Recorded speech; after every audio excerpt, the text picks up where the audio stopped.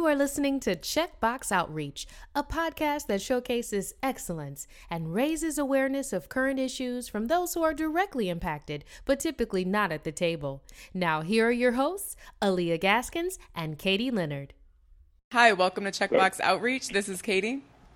And this is Aaliyah. And today we are joined by Brian Jackson. And as a new mom, I am so excited for this conversation. I know I saw your background and your focus on fatherhood, and I went to my husband. I was like, give me all your questions. Like, what can I ask Brian? So most of this is not original content for me. Yeah. I'm just very excited to ask you all of these questions and to spend some time with you today. Well, perfect. Thank you so much, guys. I think that this is an awesome forum that you guys have. And, you know, allowing for fathers to know that other fathers see them, feel them, understand them, and know what they're going through is the goal of committing to daddying, as I call it. So I'm looking forward to it. Let's kick it. Yeah. So, I mean, let's just jump right in. Why fatherhood? Like, what brought you to this point to really be elevating? Well, first, let's actually go back. So you have your own podcast. That you focus on fatherhood. Tell us a little bit about that, and then why fatherhood and what got you into this space. Absolutely. So myself, along with my other co-hosts, Don and Harris, were three Black dads that would get together and we would just talk about dad stuff. And that turned into us saying, do safe spaces exist for Black fathers to really have conversations about how do we discipline our children? How do we raise strong Black children?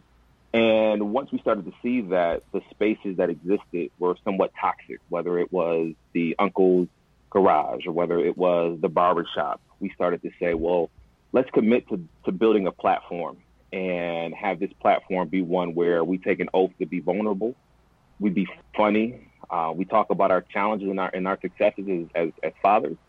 But let's be unapologetically Black, right? Like, we don't have to let the world know that we're Black fathers, but we're going to talk about how we show up to work and have to put on a mask and then come back home and try to raise a Black kid, right? We're going to talk about certain things that Black fathers would understand, but also other fathers would understand. And so that's how Dad Genes, exploring the DNA of healthy fathering, came about.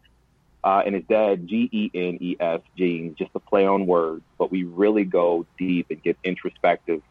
And, you know, that turned into a dream. And, you know, our first week with Apple Analytics, we went ahead and peaked at number 17 in the top 100 parenting podcast. That's awesome. And what really sets us up as being unique is that it's three Black dads. We represent each parts of the DMV. So my boy, Don, is in D.C., and he co-parents a 9-year-old beautiful Black queen. And then we have Harris, who's an immigrant, who is in Maryland, who is homeschooling two beautiful queens. And then myself being Brian, representing Virginia, raising a biracial interfaith Black boy. So, you know, we got the DMV. We center everything DMV. And, you know, it's so funny because none of us are from the DMV, but we live here now. But we're claiming it as our own. So, you know, that's why we decided to go ahead and just, you know, elevate the voices of fathers so that fathers could know that there's a community out there for them. So, Brian, we clearly still live in a world where all lives matter is a thing. I'm curious if you could speak to why. She's not curious. I'm not curious. I want to know why a space just for Black fathers? What are you trying to achieve? Why is it so important to have a space just for Black fathers? You know what? There are narratives that have been global, whether in publications, whether in media content or social media content, and music, whatever you call it, where the narrative of Black fathers is distant, disconnected, not interested. But a lot of the fathers that I was around, that I saw, were there. But my dad passed away in 2016, and my son was born in 2018. And I was just somewhat hurt because I'm like, I can't go to my dad for anything. Yeah. And so what that inspired me to do was look at all the fathering figures that I had in my life, right? And I had two bookends, right? One bookend was Dr. Heathcliff Huxtable. And I'm saying Heathcliff Huxtable. Y'all know who he is. Yes, very intentional. Yes, exactly. But then I was also thinking about Uncle Phil. right? Oh, yes, because the song that was going through my mind is the rap song that's like, Uncle Phil, only father that I ever knew. Yeah. But Absolutely. J. Cole, Absolutely. let's give credit where it's due. There we go. There we I go. can't Like, I'm remember his snapping. I'm name. snapping for that. Yes, I'm snapping for that. And so with these bookends of fathers, I started to see that there were a lot of positive fathers. But then I started thinking about a lot of the images that were still in my head of negative fathers. And, I work in the nonprofit world, and I'm committed to the reform of criminal justice. And a lot of the men that I've interacted with that are in facilities or have been in facilities are Black fathers, are Black brothers, are Black uncles. And it was, again, how can we just change the story, build up the courage to say, you know what, I am proud to be a dad, and to know that you don't have to be perfect, right? There is no such thing as a perfect parent. Yep. But if we are going to commit to it, know that if you make a mistake, your kid will still look at you as the most important thing in their life. I But there remember, will be not some to guys that will say, yeah, go I was ahead. going to say, not to cut you off, my daughter, when she was probably 7 or 8, I don't remember. I was a young mom, teen mom. But Yep. I remember I was like probably crying, like cry rage or whatever. And I remember like Yep. cry yelling maybe and being like, I don't know what I'm doing. Like, we don't get a manual when you're born. But she looked at me with pure terror and fear. Yeah. And she Yeah. was like, you don't know what you're doing? Yeah. And I was like, I don't. I'm making it up as I go along. And so I'm glad you Yeah. talked about that, because we all parent differently. And it's also important to look at the generational issues or generational patterns that have been passed down into how to parent, and to identify where we might have to switch up the game a little bit and do things differently. Absolutely. Because parenting is all about the pivot, right? And you are essentially, pivoting every second, right? It's not like you pivot tomorrow. Like, no, if my son wakes up tomorrow with a runny nose, I got to go ahead and be ready. If he wakes up the next day with a skinned knee, and that's the beauty of this thing, is that it's a forever evolving piece of art, right? If you look at it that way. And at the end of the day, like, my wife and I, we're partners in this, but I have to be able to say, I need to be able to lean on my community. And sometimes my community will be my sisters, will be my mom, will be you guys. But sometimes I just need to connect with my boys and be like, yo, am I tripping? Like, I came home and there were 48 boxes from Amazon on my door. Yes, I know my wife has been home all day with my son, but I mean, how many help me food not boxes do kirk we out. need? Yeah, help me not flip out. Each of those packages was needed as a person who's been on Amazon every day. Yeah, I mean, So- you can already hear that was a conflict. But anyways, we got through that. I love my wife. Yeah, but going back to the narrative, I guess we're using this platform to be very educational with a lot of people who this is their first glimpse into a lot of conversations among Black and brown people. And so the narrative of the absent father and looking at the structures and the systems and the racism that put fathers behind bars or put 100%. fathers in, very low income, low earning jobs. What are your talking points on that? Like, what do you tell people? How do you school people to the game that there are these barriers that have been intentionally placed in Black and brown communities that prevent men from being exceptional fathers? I tell you, the first inception of me recognizing this, I grew up in Milwaukee, on the north side of Milwaukee. Milwaukee is the most segregated city in the country. And on my block, there were two dads that I can remember. My dad and a dad down the street that was a sheriff. Now, a city block in Milwaukee probably had 30 homes. So when you think of 30 homes, that's 30 families and two dads. And so as an elementary school kid, my dad showing up for field trips and how that just made me feel.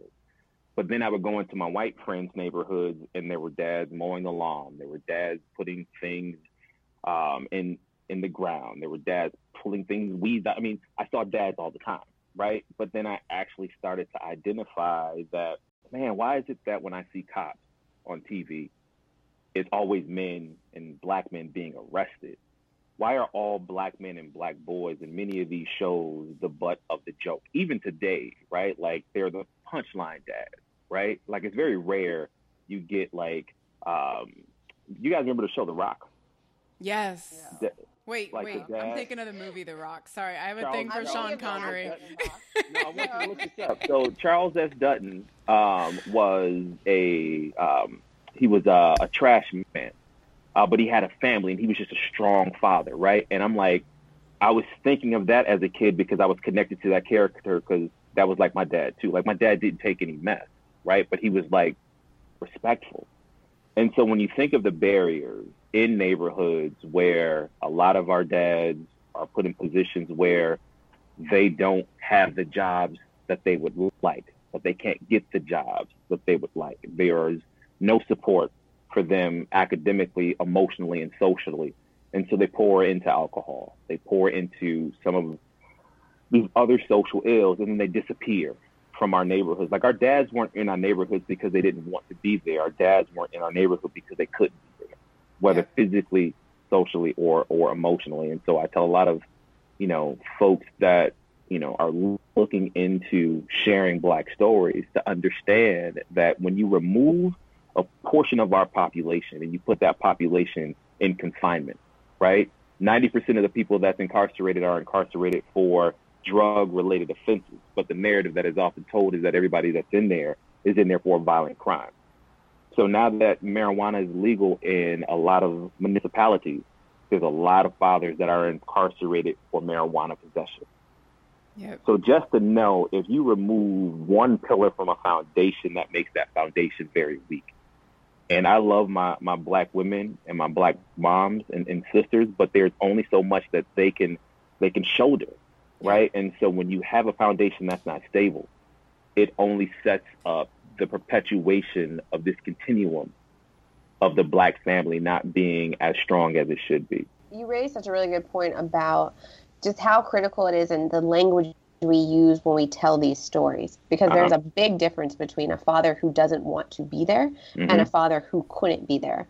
It's a lot to figure out how to parent. I feel like I'm making this up every day, but somebody who is trying and doing everything they can versus somebody who is just completely absent. And I think to lump together everyone's story and assume that everyone has the same experience, whether they're Black or brown or whatever the case with their dad, is service to, people's identity and how they show up in this world. And so how we tell that narrative is so important. It's huge. It is huge. And we bring a lot of trauma into our families, right? It's generational trauma, right? And so you cannot deny the fact that the way my dad grew up on the south side of Chicago had some influence on how he showed up for me in Milwaukee, Wisconsin as a kid. But I also have to be mindful, too, that as I'm showing up for my son, there is repressed trauma that I have that I may not have come to grips with yet.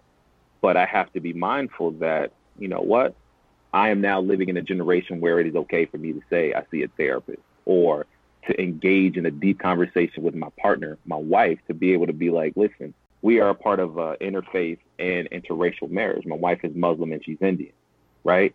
She's also a social worker and a therapist, right? So every day at dinner, I'm having a free counseling session. Can I have dinner with her? I love therapy. Like, shrink me, please. Shrink me. Yes, you are all welcome. But it's just, again, the way that we show up, we have to address what we are bringing into it. And I don't call it baggage, right? Because there's a negative connotation with baggage, right? Yeah. I'm calling it what makes me unique. So Katie and I have been talking a lot on this podcast about nonprofits and the programs they run, as well as the metrics they use to measure success.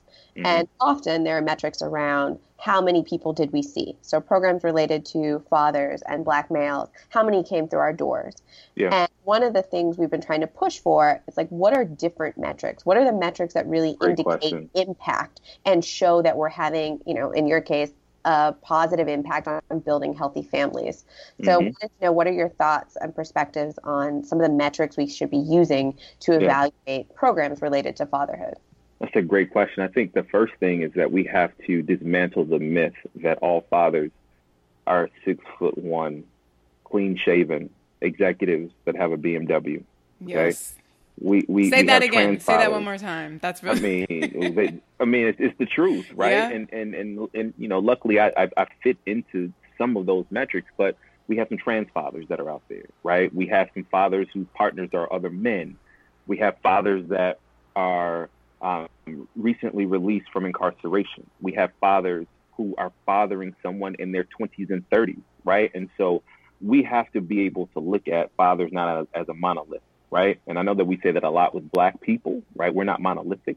Fathers aren't either, right? And so we have to be able to say fathers look a different way. And however you show up, you are welcome. The other thing that we have to do is we shouldn't base our success on the current numbers that we have. We should base our numbers on the continuation of how often they're coming, right? And I'm a firm believer that I would much rather do this great first instead of doing it good, right? Because a lot of programs are doing it really, really good. But I would love to be a program where if we start off with one person, one father, and then the next week we have two, and then those two come back the next week and bring another person, and it keeps growing, then that's how you build trust, and that's how you build a community, right?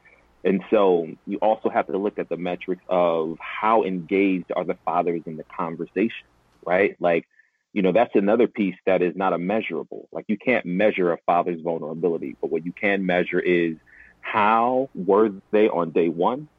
And when they graduate from the program, would they be likely to recommend it to someone else, right? But given that we are in a nonprofit world and money talks and metrics matter, right? I feel that there should be a more organic approach, especially when what you're doing, what I call the heart work, right? Like, I need to tap into these men and let them know that, again, listen, if y'all can't come because you're just not feeling us, that's cool. But the community is still going to be here. Yeah. But when you do come, right, I just need for you to listen, because we've already built on something and you're going to be a piece of this puzzle.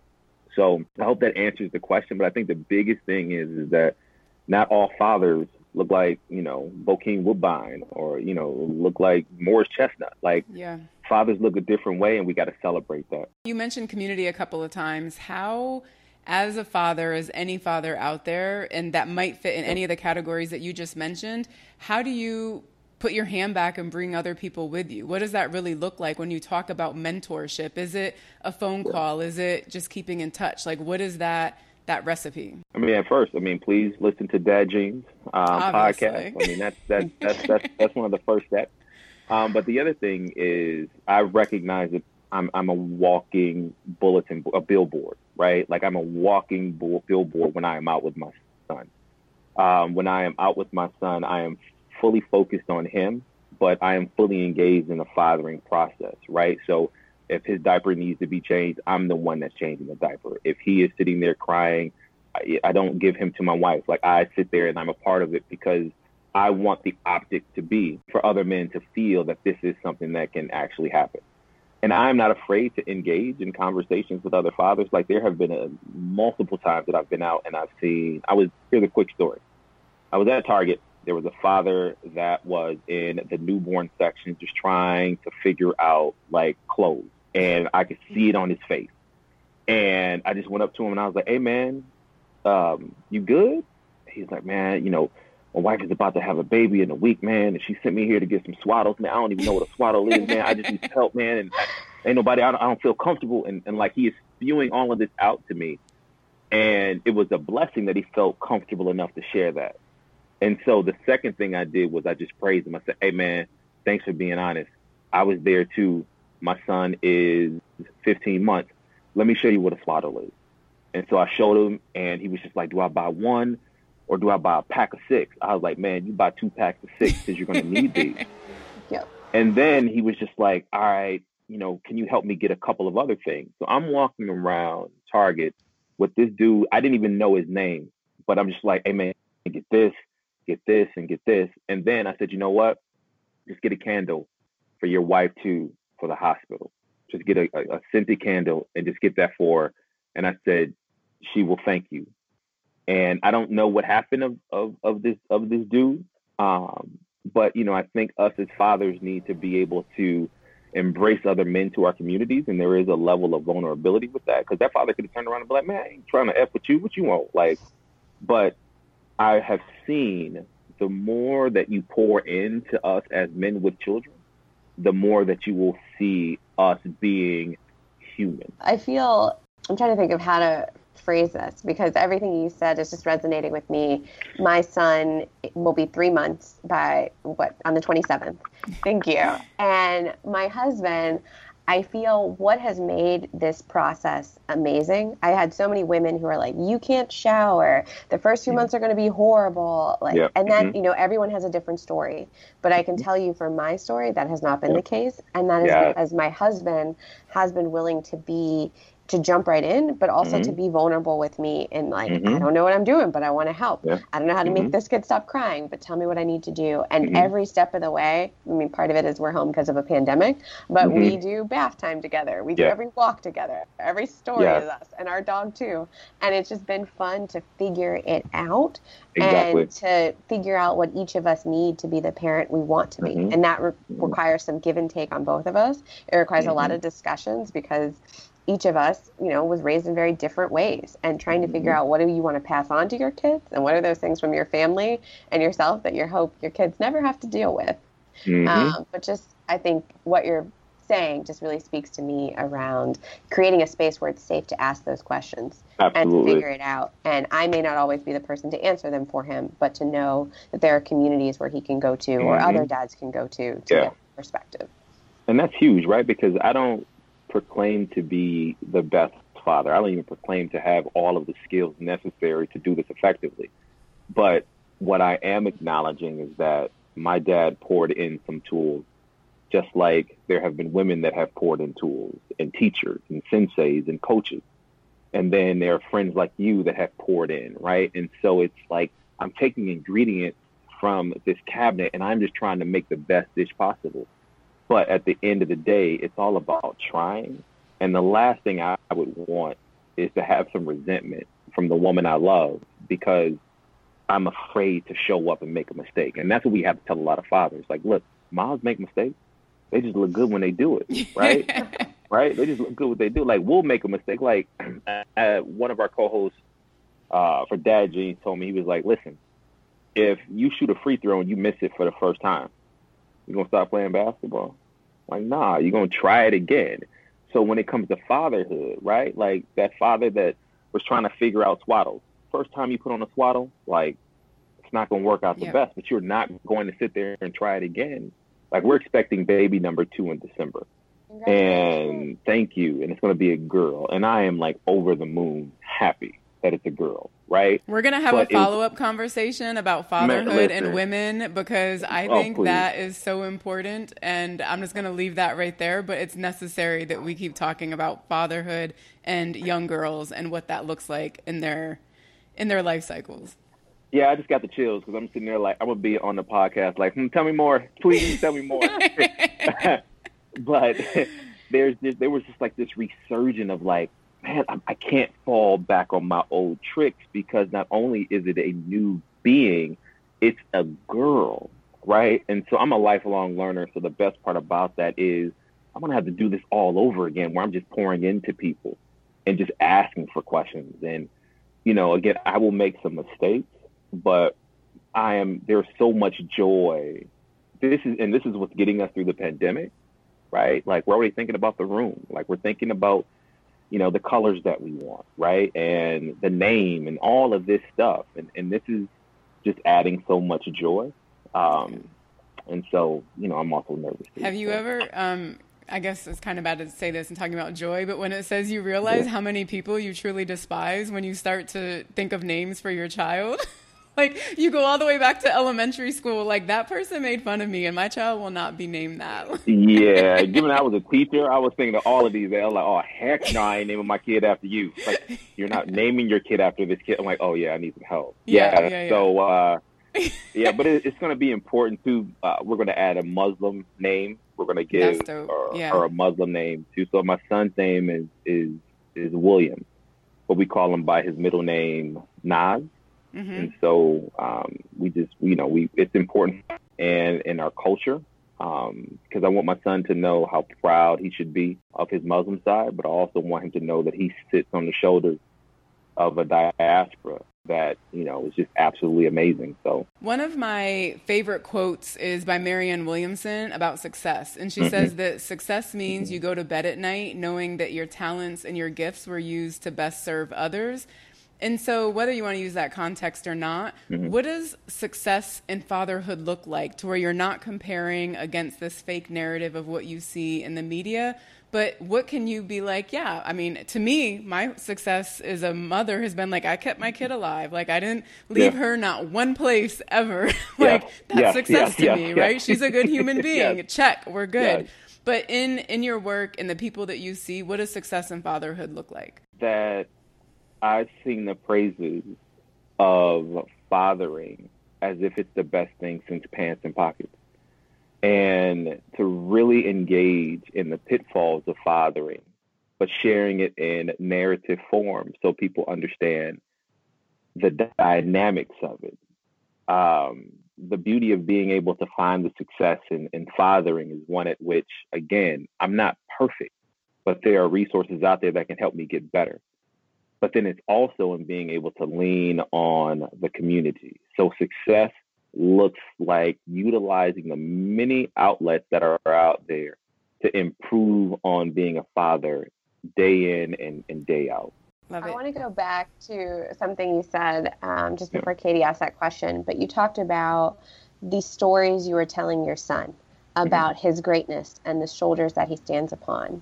Yeah. And right now, I feel almost every article that is coming out is talking about this other conversation that Black families are having around how do you deal with the police? Why is it important to be bigger, better, badder, like the best in everything you do? How are you perceived in society?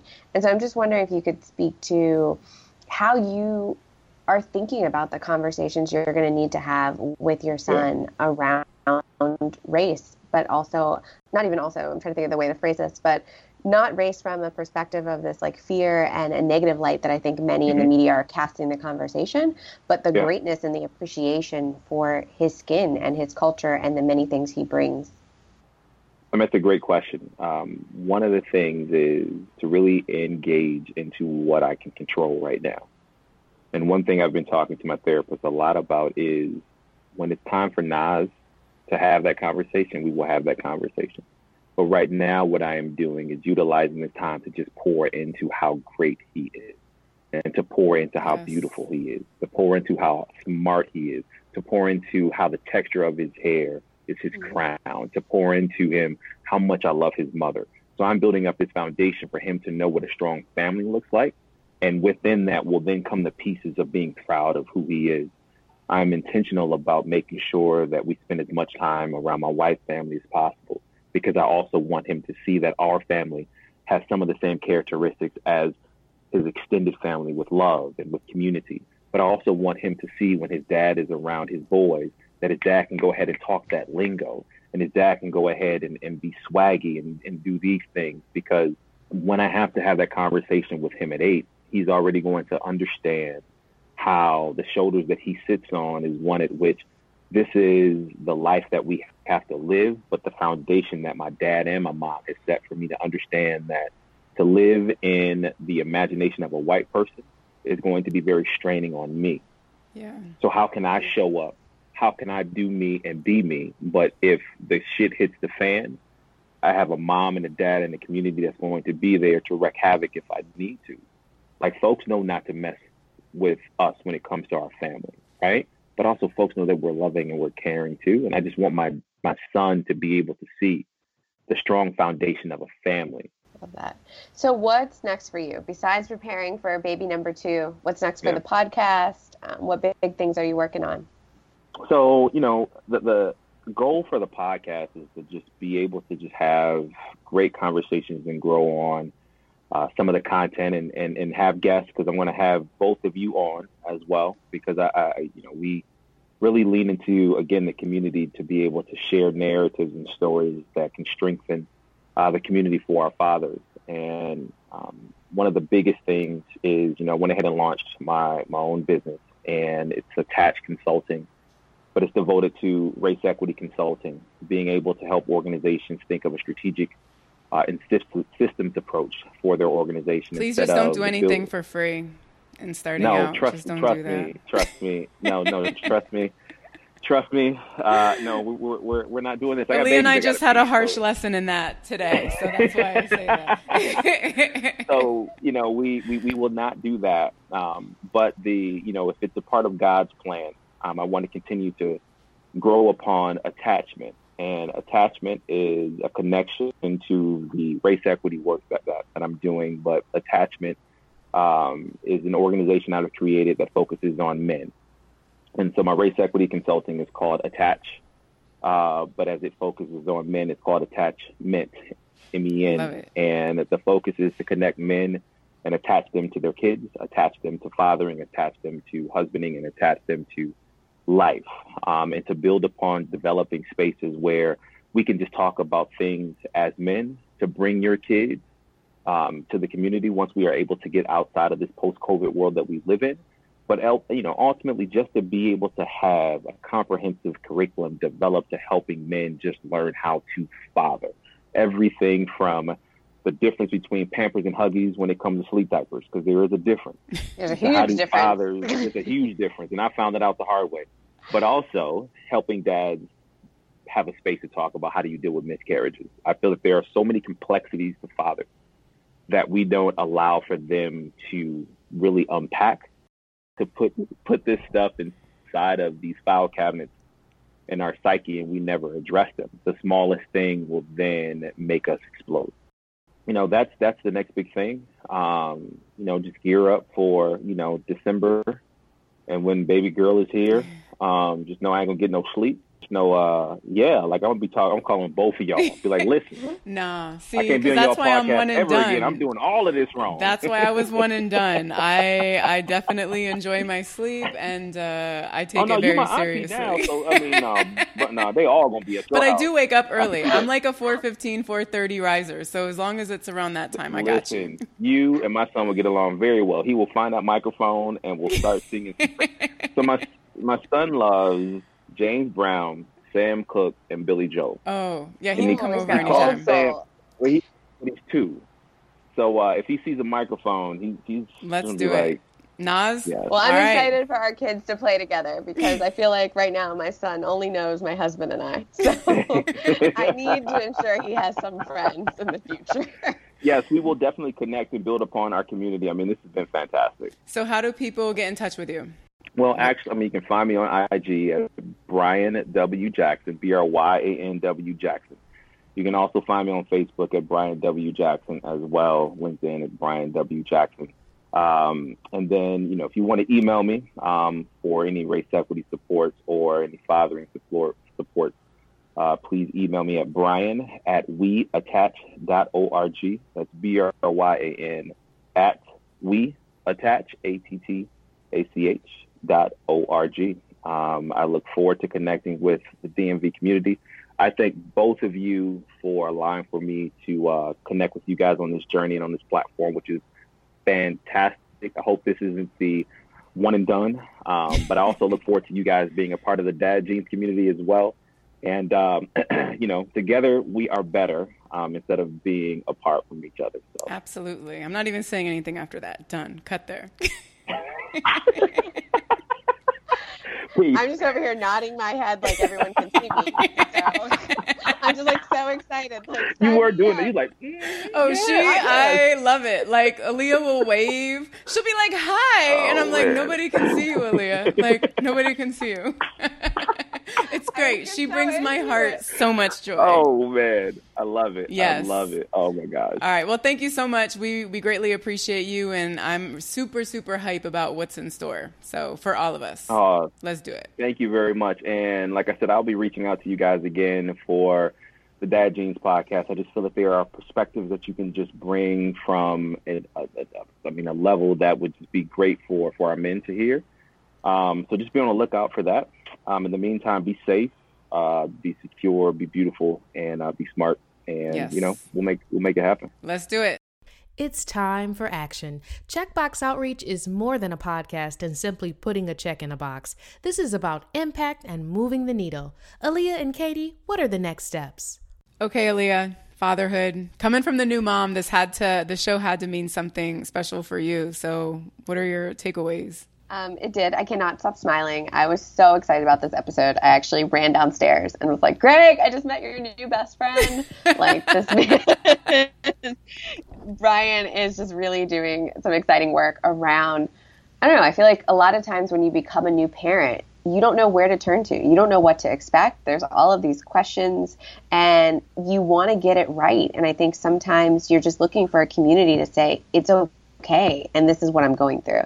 And so for me, I think my biggest takeaway was just how important it is to change the narrative around Black fathers in this country and create spaces that are not just safe spaces, but spaces where Black men can be vulnerable, can talk about the daily struggles of fatherhood, can talk about the daily joys of fatherhood, and ways in which that they can support each other in, I don't know, flipping this idea that we have that every father's absent or every father, didn't want to be there in the first place, or that they don't know how to parent, and just moving our country away from that picture and really showcasing and lifting up how dads are coming together. For sure. And I think the podcast Dad Jeans is such a great way to actually get into people's homes, houses, ears, whatever, and just to say, hey, we're having these conversations. You can replicate this among your circle, among your friends. So I love it. I was looking at Dad Jeans, and then I went down this rabbit hole of there are these other groups like Dope Dads and Black Fathers Rock, and there's these Instagram campaigns around Girl Dad or Black Girl Dad, and it was like,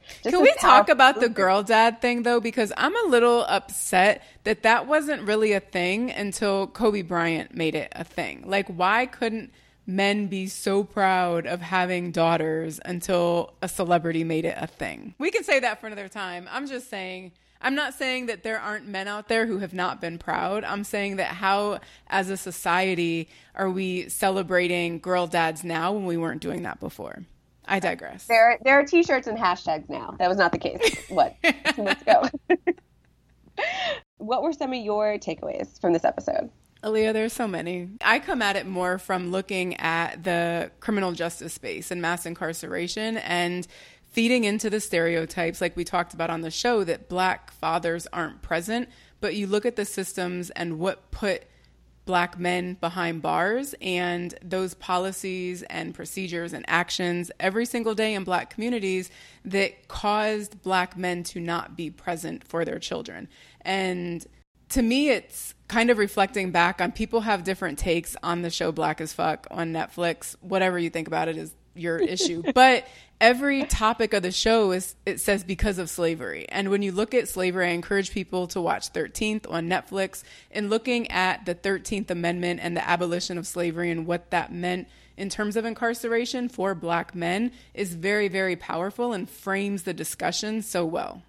I want to also point out, because what you're saying around sort of the systems that perpetuate Black fathers and men not being there for their children, something else that has been heavy on my heart is also the policies we have around paternity leave in this country, because that also directly affects whether or not a father, even a father who wants to be there, whether or not they can be there for their child. And I was thinking about in my own family, Greg was only supposed to get 2 weeks of paternity leave.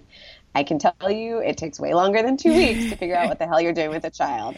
And if it wasn't for this pandemic, he wouldn't have been able to be here. I mean, we are not in a place where we have the ability to make the choice between our mortgage and him spending time with our child. And so I think looking at how we have policies that, allow for more paid leave for fathers, that have policies that protect against stigma for dads taking off to be with their kids, or policies that guarantee their jobs will be there if they spend time with their kids. And I think it's just so critical to being able to create strong families that can grow and work together.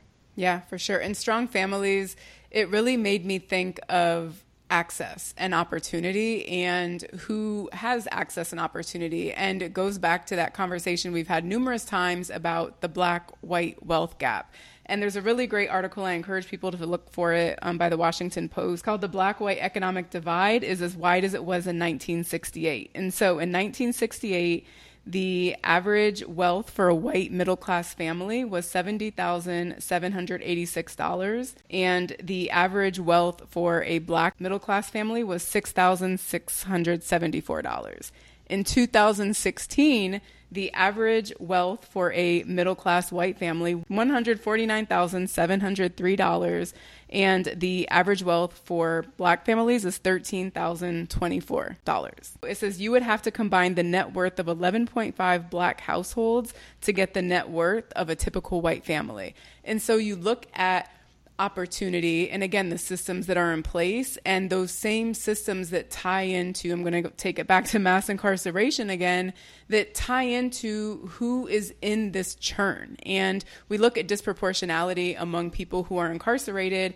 And in Virginia, the Black-white ratio is for every 5 white people, there's 1 Black person. And for Hispanic people, according to the census, Hispanic or Latino, for every 10 white people, there is 1 Hispanic or Latino person. When you look at incarceration, for every 1 white person, there are 5 Black men incarcerated. And for every 1 white person, there are 4 Hispanic or Latino men incarcerated. It's completely upside down, right? And those impacts on communities, those impacts on children are huge. And when you look at children of people who are incarcerated, 1 in every 57 white children has a parent who's incarcerated. 1 in 28 Hispanic children have a parent who's incarcerated. 1 in 9 Black children have a parent who's incarcerated. Like, what the fuck? You know what I mean? Like, I can't. It blows my mind. And you look at wealth and you look at opportunity, you look at who can afford an attorney, you look at policing, you look at all of these layers and levels that, again, put Black and brown men at a disadvantage out of the gate. And it plays into, we've talked about this before, like these issues don't just happen in a silo. So not only does wealth affect sort of your economic opportunities, but now look at this conversation we're having around education. I don't know if you saw there's an article that said in Fairfax County and Loudoun and some other wealthier communities, teacher pods are popping up where a family can pay like $500 and they can share a teacher. And so it's a small group that would then come and help the students do their virtual learning or provide tutoring, just in case schools don't reopen, or if schools do open and they're not ready to send their children back, or they choose a virtual option, all with the idea of, rightfully so, parents want their kids to have the best opportunity. So we're going to hire a professional to be able to help our children. Think about who can't afford that. Think about when you're spitting out the numbers around these wealth gaps and income gaps, that's not even a possibility to think about an extra $500. I don't know if it's a week, a month, or whatever it looks like, but still, it's just an extra expense to be able to provide that. Yeah. And if your child is not getting that education they need, if they're not getting this access and exposure to opportunities they need, then once again, it's another disadvantage, another hurdle that they are then having to climb over just to be able to be on a level playing field, if we want to even call it that. Yeah. And so the ask here for me is that, 1, check your implicit bias, right? We all have it. We've talked about this on repeat on this show. There isn't a certain look to fatherhood. There isn't a certain look to what a great father looks like. And like Brian said on the show, a father doesn't have to have a suit and a tie to be a great father. But the other ask is that we want you to support fatherhood and support fatherhood programs, but understand how this ties and bubbles up into this broader picture of income opportunity and upward mobility and the wealth gap and mass incarceration, that there are these other issues that are directly impacting how Black and brown fathers can be successful in their communities, but then holding them to the standard that they should be the cornerstone of the community. We have to be having these conversations to say, wait a minute, okay, something's got to give. I agree. And like I said, my ultimate ask for this is I really do think more around paternity leaves and programs that economically support fathers being able to take time off of work to be home with their kids. And then lastly, I would just say, this is something I found as I was reading this. Almost every fatherhood program I looked up that is focused on changing the narrative around Black fathers, they tell a story where a white person came up to them and was like, oh, look at you, like you're doing a great job for a Black dad. Or I just, I'm so excited to see you as a Black father out here. And I just would also ask that not be the narrative that we have to keep telling right, either, like, please stop. As well. If you want to celebrate fathers, it's not you're good for a Black dad. It's just celebrating dads for being dads. Yeah, that would be my hope. Yeah, no, it's so true. And we can have probably a whole hour-long conversation about the white savior and the comparison to what the white norm is. But we will save that for another day. So I appreciate you, Aaliyah. I appreciate your insight and your conversation. And shout out to Dad Jeans. I love our talk. Thank you for listening to another episode of Checkbox Outreach. Our episodes can be found on our website, on iTunes, on Spotify. We're also available on Twitter @Disrupt Outreach.